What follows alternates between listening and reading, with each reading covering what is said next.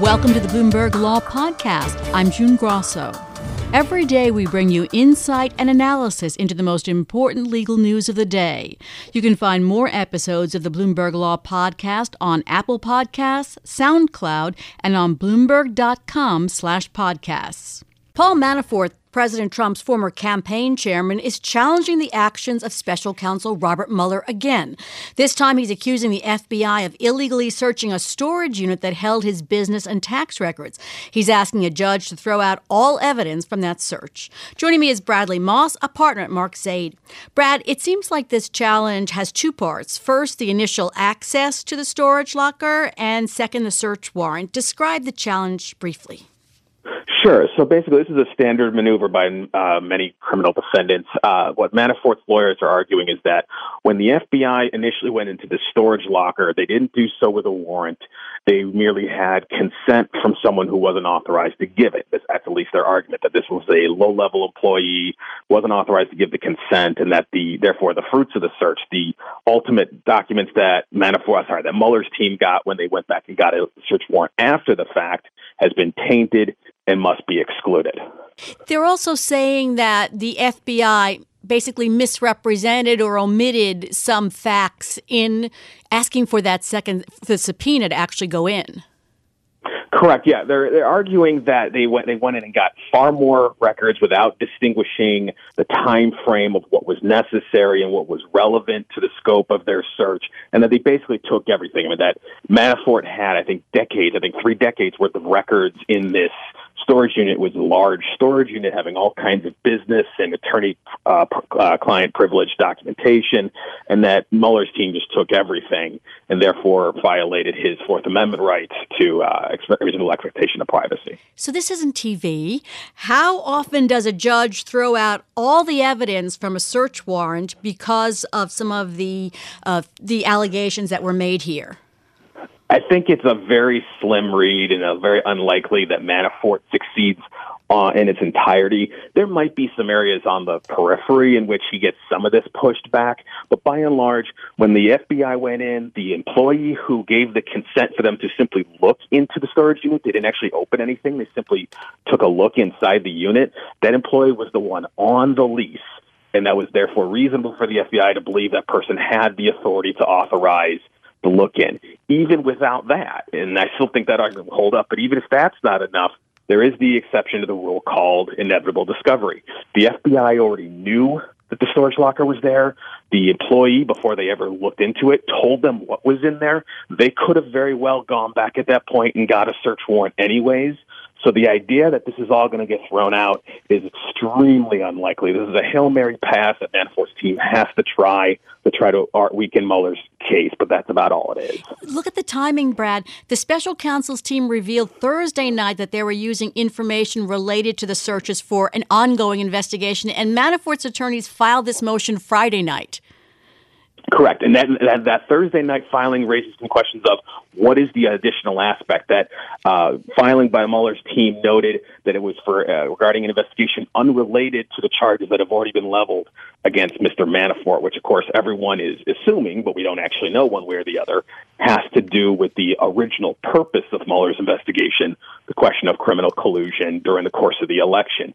Is that what this newest search warrant on March 9th was about? I think that's what we're all waiting to find out. But that has to be only raising stakes and raising the pressure they're putting on Manafort to cut a deal at some point, plead guilty, and cooperate in Mueller's probe. Now, Manafort's lawyers are also asking the judge to order Mueller to reveal the identities of the accomplices who allegedly helped him to lobby on behalf of Ukrainian officials and a detailed list of the allegedly false and misleading statements he made. That does seem like information they need to prepare for trial, but what's your take on it? It's called a bill of particulars. They're arguing that, at least at the moment, the bill of indictment is factually insufficient and that additional information is required. I viewed the indictment, especially when it came to the financial charges, to be more than sufficiently detailed for what's legally required.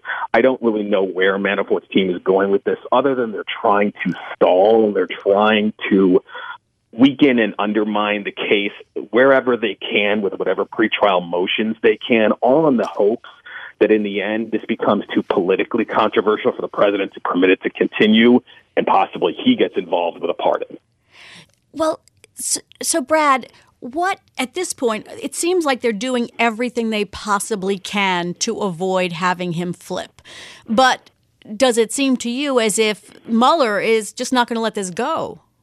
Yeah, I don't see any way in which Mueller lets this go. I mean, when it comes down to it, if this gets to trial on the tax and financial issues, Mueller has Manafort dead to rights. And it's the same reason that Richard Gates flipped, is because he had them both dead to rights. They're absolutely going to be found guilty on those parts.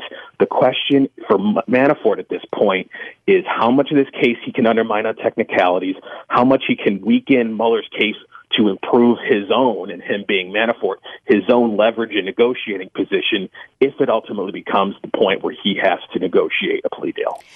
Do you believe that they'll put off the trial date because too much is happening right now? About 15 seconds. I don't think they necessarily. I don't think the judge is going to really be happy with that idea. It depends on where it goes. I think it's unlikely, but you know what? With this investigation, you just never know anymore. You don't, but we keep track of it. Thanks so much, Brad. That's Bradley Moss. He's a partner at Mark Zaid. Google collects personal information about kids on YouTube and uses it to target advertising in violation of child privacy protection laws, according to a coalition of child advocacy and consumer groups. The groups filed a complaint with the Federal Trade Commission today to investigate and potentially fine Google billions of dollars. My guest is Angela Campbell, director of the Institute for Public Representation, Communications, and Technology Clinic at Georgetown Law School. Angela, what kind of information is Google accused of collecting, and how? Well, one kind of information they're collecting is geolocation. That's the location where the person using the app is located. They're collecting the telephone number. They're collecting what they call persistent identifiers, which are unique numbers. It could be like your IP address or a device ID number that is then used to track the person across where they came from, where they're going, how much time they spent watching one video or another video, and collecting all that information and creating profiles so that they can better target advertising. Profiles of children. The same thing with children. I mean, that's the thing, is on YouTube. If children are on YouTube, they're going to be treated just like everybody else, because YouTube says that if you're under 13, you shouldn't be on the site. And so that, I don't see how they could treat them any differently, since they claim that they're not supposed to be there. But in fact, they put on so much programming on the main YouTube platform that it really is intended for children. And children are more likely to watch programming on the YouTube main platform than they are on YouTube Kids. So in its terms of service, Google says YouTube, as you mentioned, is only for users age 13 and older. YouTube's ad policies don't allow targeting children under 13, and there's a YouTube Kids app designed for children. Are those good defenses to a claim under the Children's Online Privacy Protection Act? No, they're not. The Children's Online Privacy Protection Act applies to a website or a portion of a website that is directed at children. And there's just simply no question that portions of many of the channels on YouTube are directed at children. The other way that one is liable under COPPA is if they know they're collecting information from children, which clearly the officials at YouTube know, because they're told, for one thing, by these channels, but also they've gone around and they've talked about how many kids are on YouTube. This is a big growing area for them. They specifically packaged together about 300 or so channels that they call family and parenting, but if you look at them, they're almost all targeted to young children, and those are all, they sell advertising on that group of channels on YouTube proper, not on YouTube Kids. So what does the Children's Online Privacy Protection Act require Google to do or not to do as far as children under 13 are concerned? Well, what they can't do is they can't collect any information, any personal information from those children unless and until they have given notice to the parents, and that's both having a children's privacy policy, which they do not have, and also giving direct notice to parents, and then getting affirmative parental consent in a verifiable form prior to the collection of any information. So those notices that they put up and signing the terms and services, which you have to check off, which I'm sure has a lot in there, especially about YouTube is only for users age 13 and older. That wouldn't do it for the act? That wouldn't take care of it? Well, you don't need to sign up to use the app. Anybody can use the app, or use the website. So I don't know, because if they're children, they can't agree to those terms. Right. So how has the FTC been in the past about enforcing COPA? Well, I would like to see greater enforcement. They think that they do a good job. I think I just saw one of the FTC officials quoted saying they had brought like 24 COPA enforcement cases, but of course the law has been in effect since the year 2000, so that's not a lot of cases per year. So that's why I think this is an important case for them to bring, because it will send a really strong message. And I'm sure Google's not the only one that's doing this, but they are probably one of the largest, if not the largest. Some of the advocacy groups behind this complaint have targeted YouTube in the past. Were they successful? Well, in 2015, some of these groups filed a complaint about YouTube Kids. And the basis of that complaint is very different from the basis of this complaint. That was based on what we thought was unfair and deceptive advertising practices towards children. And so I think the FTC took it very seriously. I think they looked into it, but as far as actually taking any enforcement action, no, they have not. They still could, I suppose, but they haven't. So there are channels, whole channels on YouTube, Choo Choo TV nursery rhymes and kids songs and different channels. Is Google under COPA supposed to not advertise at all on those channels? They can advertise, but they can't target advertising to children based on their characteristics or profiles or interests. Okay.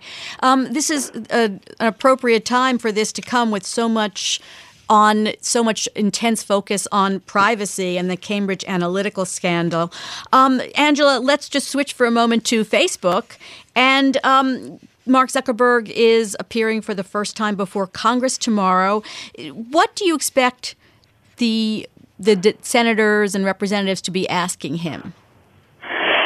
Well, I don't really know, of course, but I would hope that they would be asking him about, basic privacy protections for everyone. He's spoken about trying to apply the GDPR, the European privacy rules that are supposed to take effect in May, to allow American citizens to have the same kind of protections, and I think that would be a very positive step forward. But I imagine they're going to ask a lot about elections and how did these ads get onto YouTube and what can be done about it. Do you see we only have about a minute here, but do you see the dangers to children from the internet growing as more and more children go on to different websites in the coming years? Oh, yeah, I think it's potentially a very dangerous place for children if it's not, designed responsibly.